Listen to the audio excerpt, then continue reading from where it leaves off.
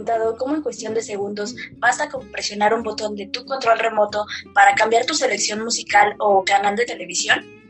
Quédate y acompáñanos a conocer más.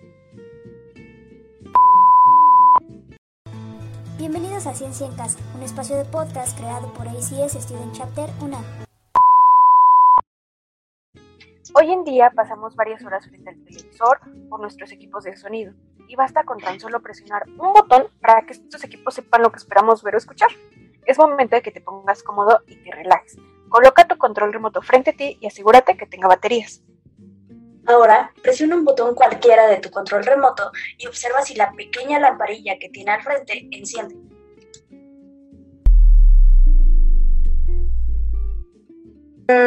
Parece que no, ¿verdad? Muy bien, es momento de que tomes la cámara de tu celular, presiones un botón cualquiera de tu control remoto y observes si esa lamparilla enciende en la grabación.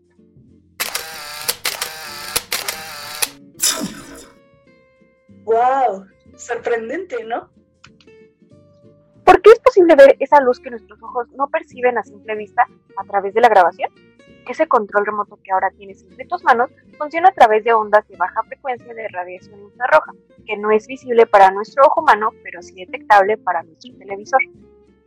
Así que ahora, cada vez que utilices tu control remoto, recuerda que no es simplemente una caja llena de botones, porque está compuesto de una lámina elástica con puntos de contacto que permiten que al presionar cada punto mediante los botones se active un procesador llamado diodo que se encuentra en la parte frontal de tu control remoto y permite la emisión de ondas de radiación infrarroja que viajan hacia el detector que está en tu televisor, radio o dispositivo para que podamos obtener la acción que deseamos.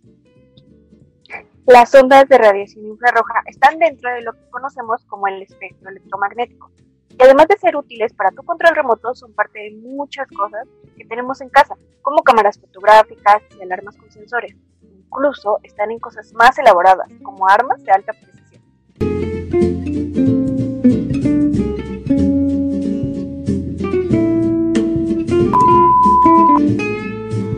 Te esperamos en el siguiente episodio de Ciencia en Casa, un espacio de podcast creado por ACS Student Chapter UNAM.